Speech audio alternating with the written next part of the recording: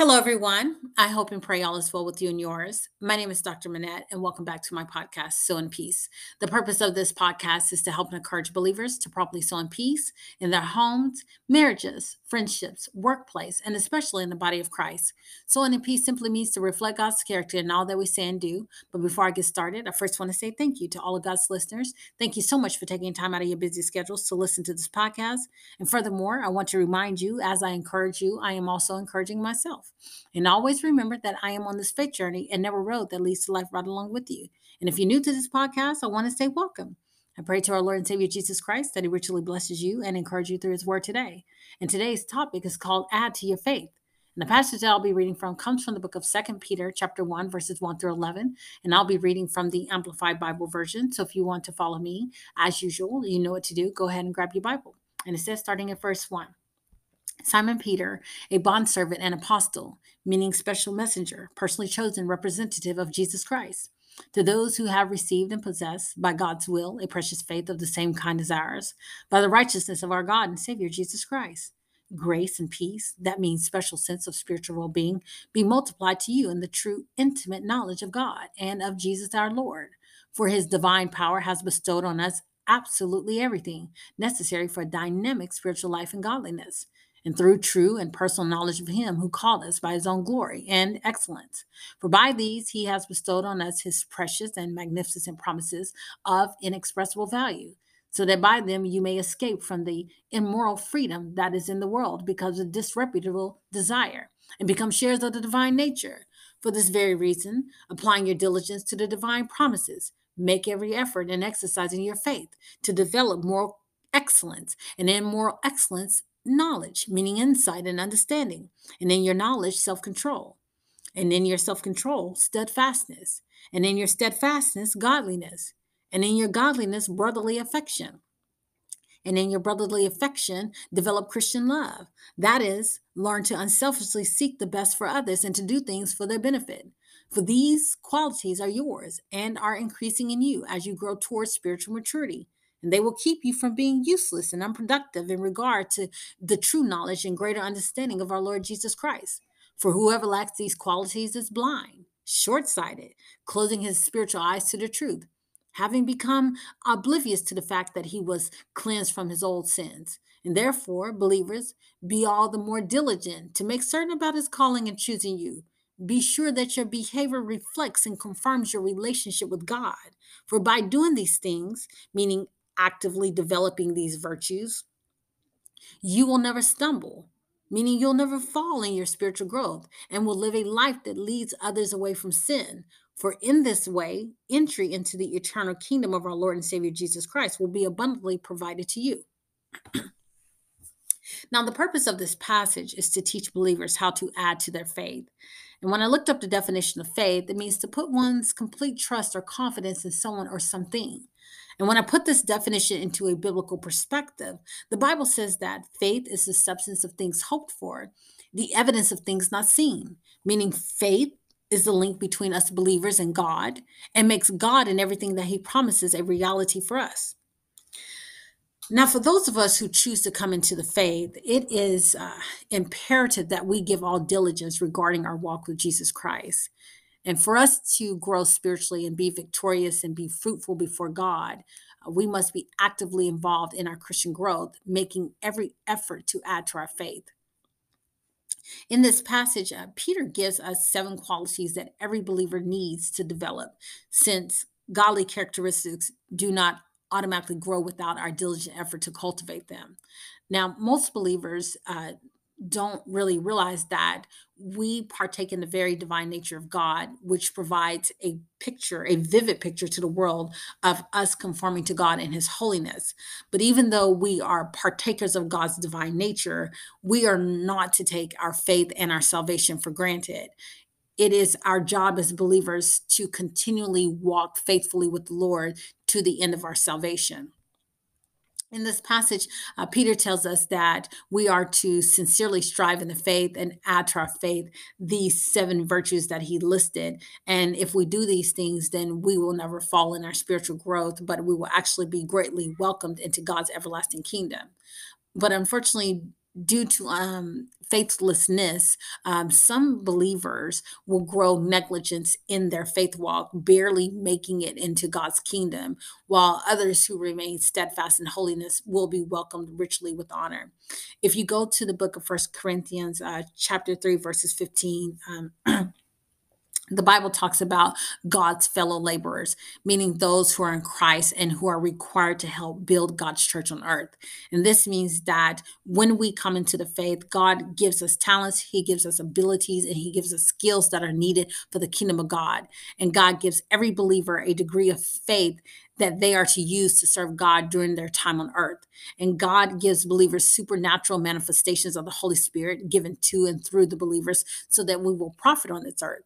And these manifestations of the Spirit are intended for the upbuilding of the church and given according to the Spirit's will when a need arises in the church and according to the believer's desires. Now, these spiritual gifts are not to be confused with the fruit of the Spirit. The fruit of the Spirit relates to a believer's character and sanctification, but these skills are needed to advance God's kingdom. And if we make a decision to bury these skills or talents, abilities, and ignore the use of what God has given us, then there is a possibility that as believers, although we will receive salvation, we may experience or suffer great loss or damage. Listen to what this passage says in First Corinthians 3, starting at verse 12, I believe. And it says, "But if anyone built on the foundation with gold, silver, precious stones, wood, hay, straw, each one's work will be clearly shown for what it is, because for the day of judgment will disclose it, because it is to be revealed with fire. And the fire will test the quality and character and worth of each person's work.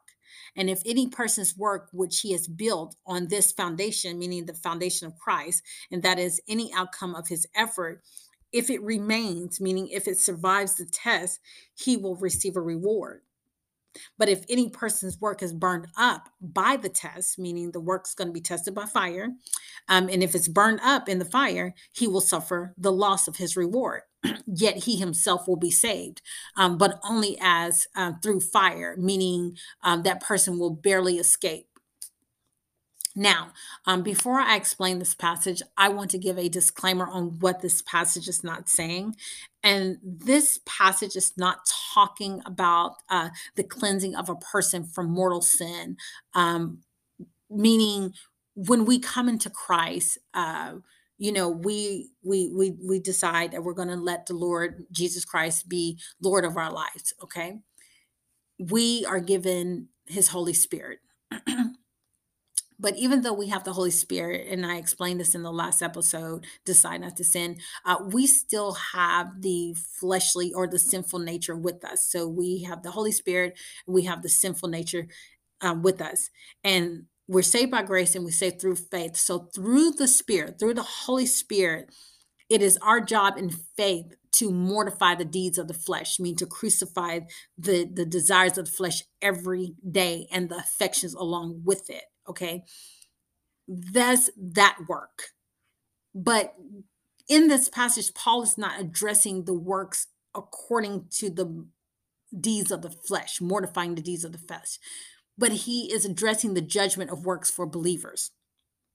And you know this because in verse 16 and 17 in First Corinthians chapter 3, Paul addresses God's condemnation for those who defile the church on earth.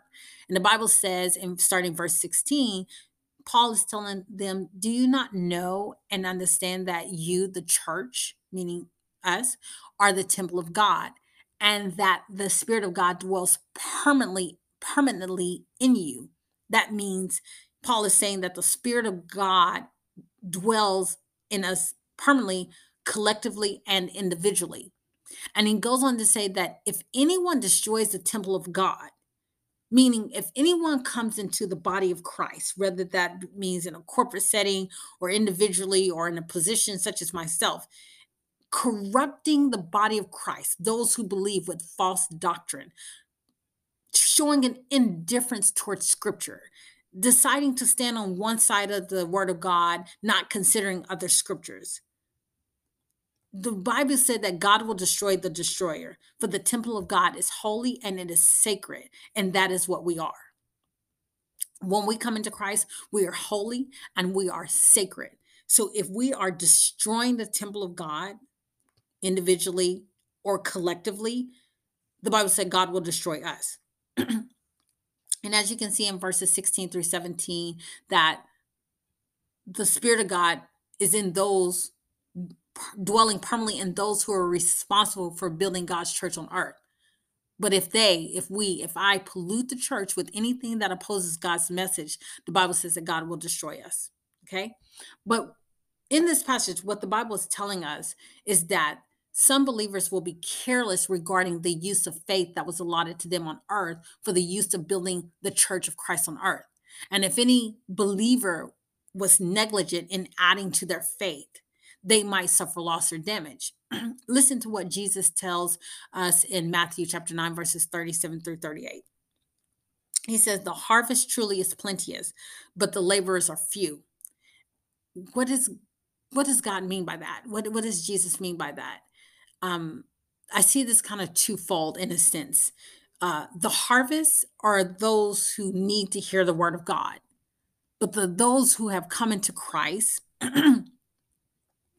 are not laboring in the word of God, in the things of the God, in the things of God, to be able to be skillful enough to go minister to those and to bring people to Christ. Okay.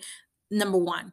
But the second part of that is that those also are some, and this is just my opinion right here, but there's some in the body of Christ who needs to be discipled, who needs to be encouraged. And you have people still in the body of Christ who are not laboring, who are not doing the works to using who are not using the gifts and talents and abilities that God has given them to encourage or to advance the kingdom of God.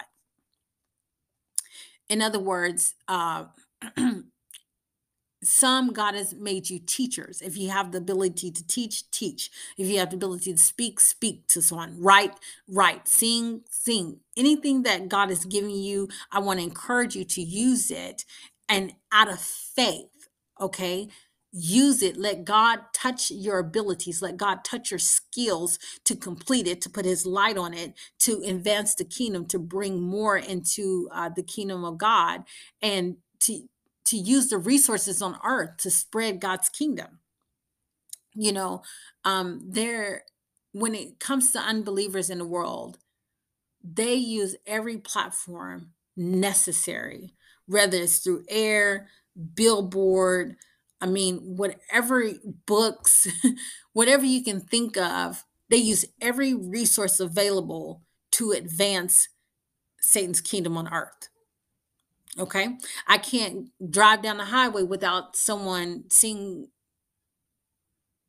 someone's nudity or whatever. I don't even have cable. I can't even turn or watch certain movies because I mean it's cursing or it's just I don't even know the words to say, but those of us who are in Christ understand exactly what I'm saying. But I can't even turn the television channel without seeing something that um is just that is not of God. Let me just put it like that.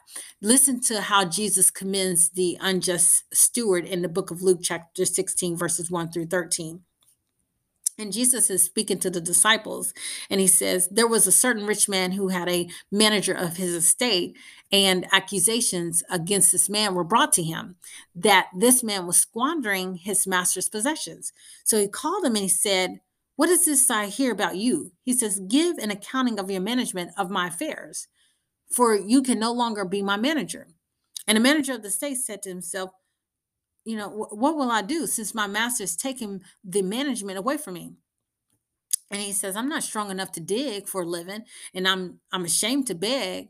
And then he goes on, he says, Oh, I know what I'll do. So that when I am removed from the management, people who are my master's debtors will welcome me into their homes. So he began to summon his master's debtors one by one. And he said to the first one, "How much do you owe my master?" And the man said to him, 100 measures of olive oil. And he said, "Take your bill and sit down and quickly write 50."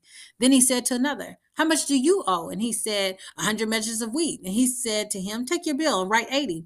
And his master commended the unjust manager, meaning Jesus commended the unbeliever. He didn't commend him for his misdeeds. Okay, he didn't commend him for that. But what he commended him because he had acted shrewdly, meaning wisely, by preparing for his future unemployment. And then Jesus, he responds, "For the sons of this age," meaning the non believers, "are shrewder in relation to their own kind," meaning the non believers, the unbelievers, are wiser in relation to their own kind, that is to the ways of the secular world, meaning they're wiser to their own kind to promote um, whatever they want to put out there in the world, in the secular world, um, than those um, who are the sons of light, meaning Jesus saying that unbelievers are wiser than believers because they use every resource and um, um, everything that is made available to them to promote their own kind of work. But we don't do that all the time as believers. We tend to keep our gifts to ourselves, and I don't know if it's because of humility or we get scared, but Jesus goes on to say, "And I tell you, learn from this. Make friends for yourselves for eternity by means of the wealth of unrighteous that is, use material resources as a way to further the work of God. You use social media, use podcasts, write a book, sing a song. I don't know, but use it to bring people to Christ and to encourage those who are in Christ so that when it runs out, they will welcome you into the eternal dwellings." Consider the parable of the talents in Matthew chapter 25, verse 14 through 30. And Jesus is given a, parable that tells of a master who was leaving his house to travel. And before leaving, entrusted his property to servants. And in this parable, the master, according to the ability of each man, gives one servant 5 talents, he gives another 2 talents, and he gives the third one 1 talent. And this parable warns us that our place and service in heaven will depend on the faithfulness of our lives and service here on earth. And the talent represents our abilities, it represents our resources, our time, and our opportunities to serve God while on earth. And these things are considered by God as a trust that we are responsible to administer in the wisest possible way. And those servants who are careless with their talents might experience loss. They might experience a feeling of shame of Christ's coming. They might lose their life's work for God when they get in heaven. They may lose their glory and honor before God, and they can lose an opportunity for service and authority in heaven. They might receive a low position in heaven, lose their rewards, and also repay the wrong they have done to others. Therefore, these believers, because of their faithlessness, they'll be saved as by fire, meaning barely saved. But in verse 30 of Matthew 25, listen to what the Bible says, that the servant who buried their talent, meaning they did absolutely nothing, they folded their arms. The Bible said that they were considered worthless and they were cast out in outer darkness, in that place where there's weeping and gnashing of teeth. Meaning, you know what? God, He's going to evaluate the quality of our life, our influence, our teaching, and our work in the church of each person. I encourage you to be faithful to God. The Bible says in Hebrews 11:6 that without faith, it is impossible to please Him. Living by faith is what governs our relationship to God, and it governs our participation in the salvation that God provides through Jesus Christ to us. And those of us who persevere in faith will receive God's promises, and not only that, we will be saved. Faith, you know what? It demonstrates that we as believers, that we trust in God in all of our circumstances. Faith empowers us to persevere and remain steadfastly loyal to God and His word at all times. And it leads us to righteousness. Faith, it helps us believe in the goodness of God. It makes us confidence in his words. It makes us confidence in his work. Faith helps us to obey God's commandments, and it regulates our lives according to God's promises. It also helps us reject the spirit of the present evil age. It enables us to seek a divine home, instead of an earthly home, and it helps us persevere in testing. Faith also helps us to bless our children, teach our children who is the next generation. It helps us refuses the pleasures of sin. It helps us endure persecution and performs mindly acts of righteousness.